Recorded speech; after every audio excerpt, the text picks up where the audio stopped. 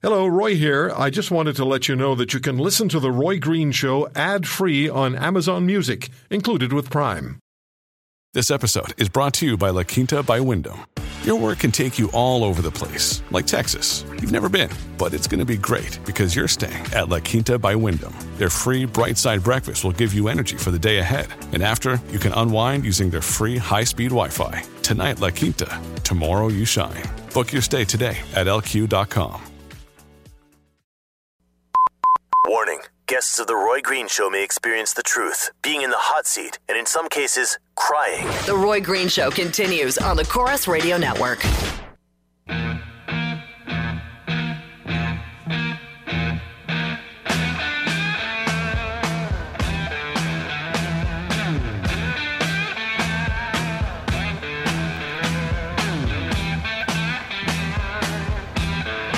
Later this hour, we'll be speaking with Dr. Matthias Bert from Germany. He's the surgeon who has now operated on 3 Canadian pancreatic cancer patients who were refused the nanoknife surgery in Canada. From what I understand, and we certainly talked to Mayor Hector McMillan, things are going well with the nanoknife surgery. So we'll talk to the surgeon about that. Going to spend the most of the hour, though, speaking about the now clearly confrontational situation between the Prime Minister of Canada, Justin Trudeau, and the Premier of Saskatchewan, Brad Wall. And we saw that last night. If you watched the news conference following the day-long meetings over the carbon tax and the Prime Minister's declared pan-Canadian climate plan, you saw the friction between Premier Wall and the Prime Minister. Although the Premier seemed to me to be just laying out his position calmly. Prime Minister seemed like he was ready to do one of his parliamentary question period elbows up moments. So we're going to talk about that, and I'm going to play back for you part of the interview of last weekend with Premier Wall as he spoke about going to Ottawa and committed to not signing on to the carbon tax. Of course, Manitoba hasn't either, and British Columbia was close. I want to tell you, though, just as a reminder, there are about 2,400 coal-fired power stations either under construction or being planned around the world now to create electricity. And when it comes to the carbon tax, don't forget in 2014 the Australian government abolished its carbon tax. And on the Australian government website, abolishing the carbon tax will lower costs for Australian businesses and ease costs of living pressure for households. So they got rid of it because it was harming their national economy and people in the province of Ontario. So after the meeting between the Prime Minister, the Premiers, and First Nations chiefs in Ottawa on the Pan-Canadian Climate Plan, which focused essentially on the carbon tax, Mr. Trudeau didn't secure either Manitoba's signing on or Saskatchewan. Now, the Prime Minister also had to bend to the will and the demands of BC Premier Christy Clark, who came out of the meeting to tell national media she would not be able to sign on to the plan if the federal government didn't provide what she said was fairness for British Columbia and energy-producing Western provinces. And literally within minutes, the Trudeau government capitulated to Premier Clark because they could not afford to have Manitoba, Saskatchewan, and BC not signing on. That would have been a colossal embarrassment and a complete failure for Trudeau. So the Prime Minister bit the bullet and gave Premier Clark what she wanted in return for her signature. As I said, the exchanges between the Prime Minister and Premier Wall were testy, with the Premier telling Trudeau his plan made no sense and suggested the Prime Minister not be naive after Trudeau said U.S. Vice President Joe Biden had told Trudeau he should carry the fight for climate change after the Obama administration exits the White House. Premier Wall is also calling on Mr. Trudeau to release an unredacted version of a secret memo which was prepared for the federal government and which states a national carbon tax will, quote, cascade throughout the economy and prices would increase most for goods that make intensive use of carbon-based energy, pretty much everything you use. So last weekend, I played back 2 parts of an interview I recorded with Premier Wall on Friday morning. Let me now play back for you part 1 of that interview, which dealt with the carbon tax, the Premier's objections to it, and the fact that he told us he would not sign on at the conference which took place yesterday. Have a listen. Mr. Premier, you served notice that Saskatchewan will not sign Mr. Trudeau's eventual pan-Canadian climate plan. Is it your sense the Prime Minister already has decided what that plan will be, and what premiers may wish to discuss next Friday with the Prime Minister at the conference will receive essentially short shrift from the federal government? Well, I'm not sure I'm not sure as to what is actually left to discuss. So, yeah, that's a concern. It has been since the Prime Minister rose in his place in the House of Commons and made a surprise and unilateral announcement, even as the environment ministers were meeting in Montreal, ostensibly to work up some recommendations for meaningful discussion at the meeting that you've just referenced that's occurring in Ottawa between the Prime Minister and the Premiers. It was sort of precluded, at least much of the substance of what I thought we might be talking about was, I think, precluded by the Prime Minister's unilateral announcement.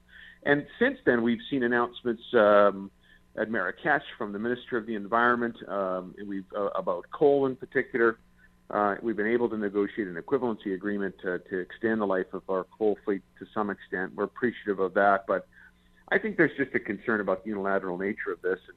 So the second full meeting of the Premier and the Premiers and the Prime Minister dedicated to this one issue that seems to have all been pre-decided by the federal government. Meanwhile, we have real issues, very important issues as well in healthcare and, of course, the economy. So, I'm not sure what will be achieved at the meeting, but I do know that we will not be signing on to any plan that stipulates a nationally imposed carbon tax. Premier Wall, when we talked a few weeks ago, you weren't pleased with Mr. Trudeau announcing the national carbon tax without having performed even a cursory economic impact study of such a tax. In the interim, France has decided it is going to be dropping its carbon tax, and we know that in 2014 Australia did away with its carbon tax because it was damaging not only the national economy, but also damaging business and individual families. True. Moreover, I had a chance to meet with the ambassador from Japan to Canada and asked them, did he believe his country would have a carbon tax anytime soon? He did not believe so.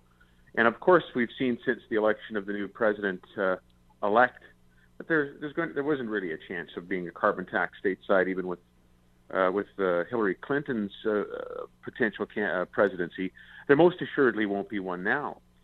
So I would say to my fellow premiers and the Prime Minister, name me another of Canada's major trading partners that is pricing carbon. There's some talk about regional potential cap and trade in China, but it'll be hard to know exactly what the price, if there will be any on carbon, what it actually might be. But there isn't. The answer to the question is, it's rhetorical. The answer is there isn't one. And so we're going to go it alone, and we're going to have it be, a $50 a ton carbon tax right across the country, even though our largest trading partner and our biggest competitor for investment is the United States. Now, with respect to the economic impact assessment, Roy, I think it's worth pointing out that the federal government, through some FOIs, has been demonstrated to have asked at least a few questions about it, including some internal polls that the PMO didn't want to release to the public, but in this FOI it came out that Canadians actually don't support this in the majority of all of the options to deal with climate change. This is not by any means the most popular one. It's one of the least popular ones. Moreover, we know the federal government admits in the work they've done with the provinces at the working tables on this issue, they admit something that they call, the economists benignly call, carbon leakage. Carbon leakage is when jobs move from a jurisdiction that has a carbon tax to one that does not. So what they call carbon leakage represents significant pressures and, frankly, potential job loss in agriculture in Saskatchewan, in mining in Saskatchewan, in oil and gas in Saskatchewan. And so whether it's revenue neutral or not, as the federal government likes to say, is moot if, in fact, people have lost their jobs because investments are going stateside rather than here in Canada. And that's why one of the reasons we won't be signing on. Another important reason to not sign on to a carbon tax is they haven't been demonstrated to work. Not only are other countries moving away from them, but the only carbon tax, the model tax that's pointed to by the federal government that we've had in Canada since 2008, at I think about $30 a ton now, has not resulted in emission reductions. Emissions are up in British Columbia. And some might say, well, that's because their economy's gone up or the GDP's increased. Well, remember that Paris is not about carbon intensity. Paris, the Accord is about emissions, absolute emissions reductions. and it's not happening in British Columbia.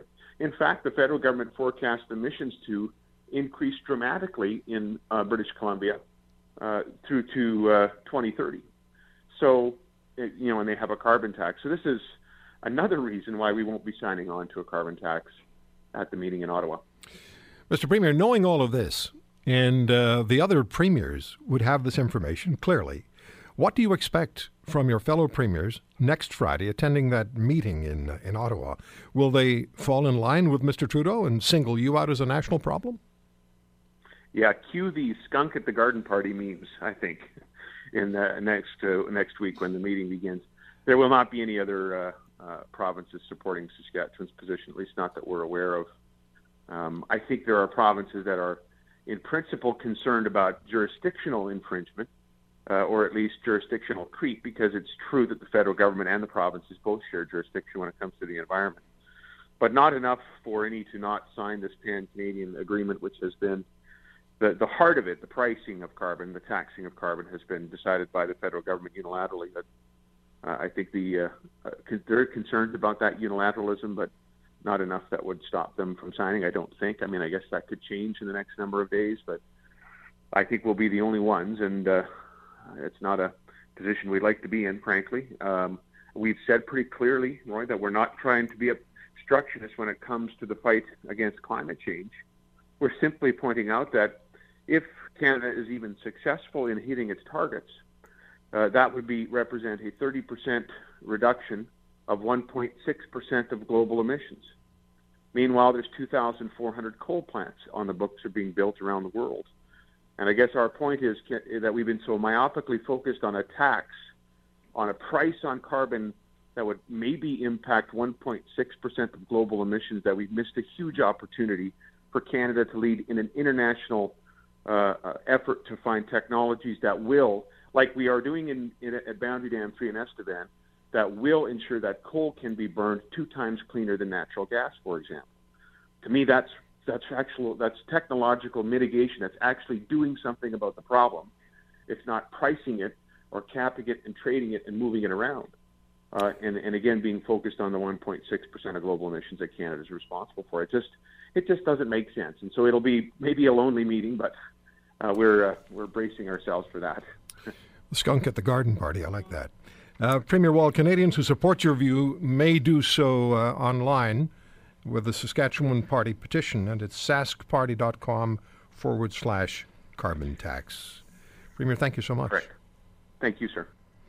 So there's the interview with Premier Brad Wall that we aired last weekend.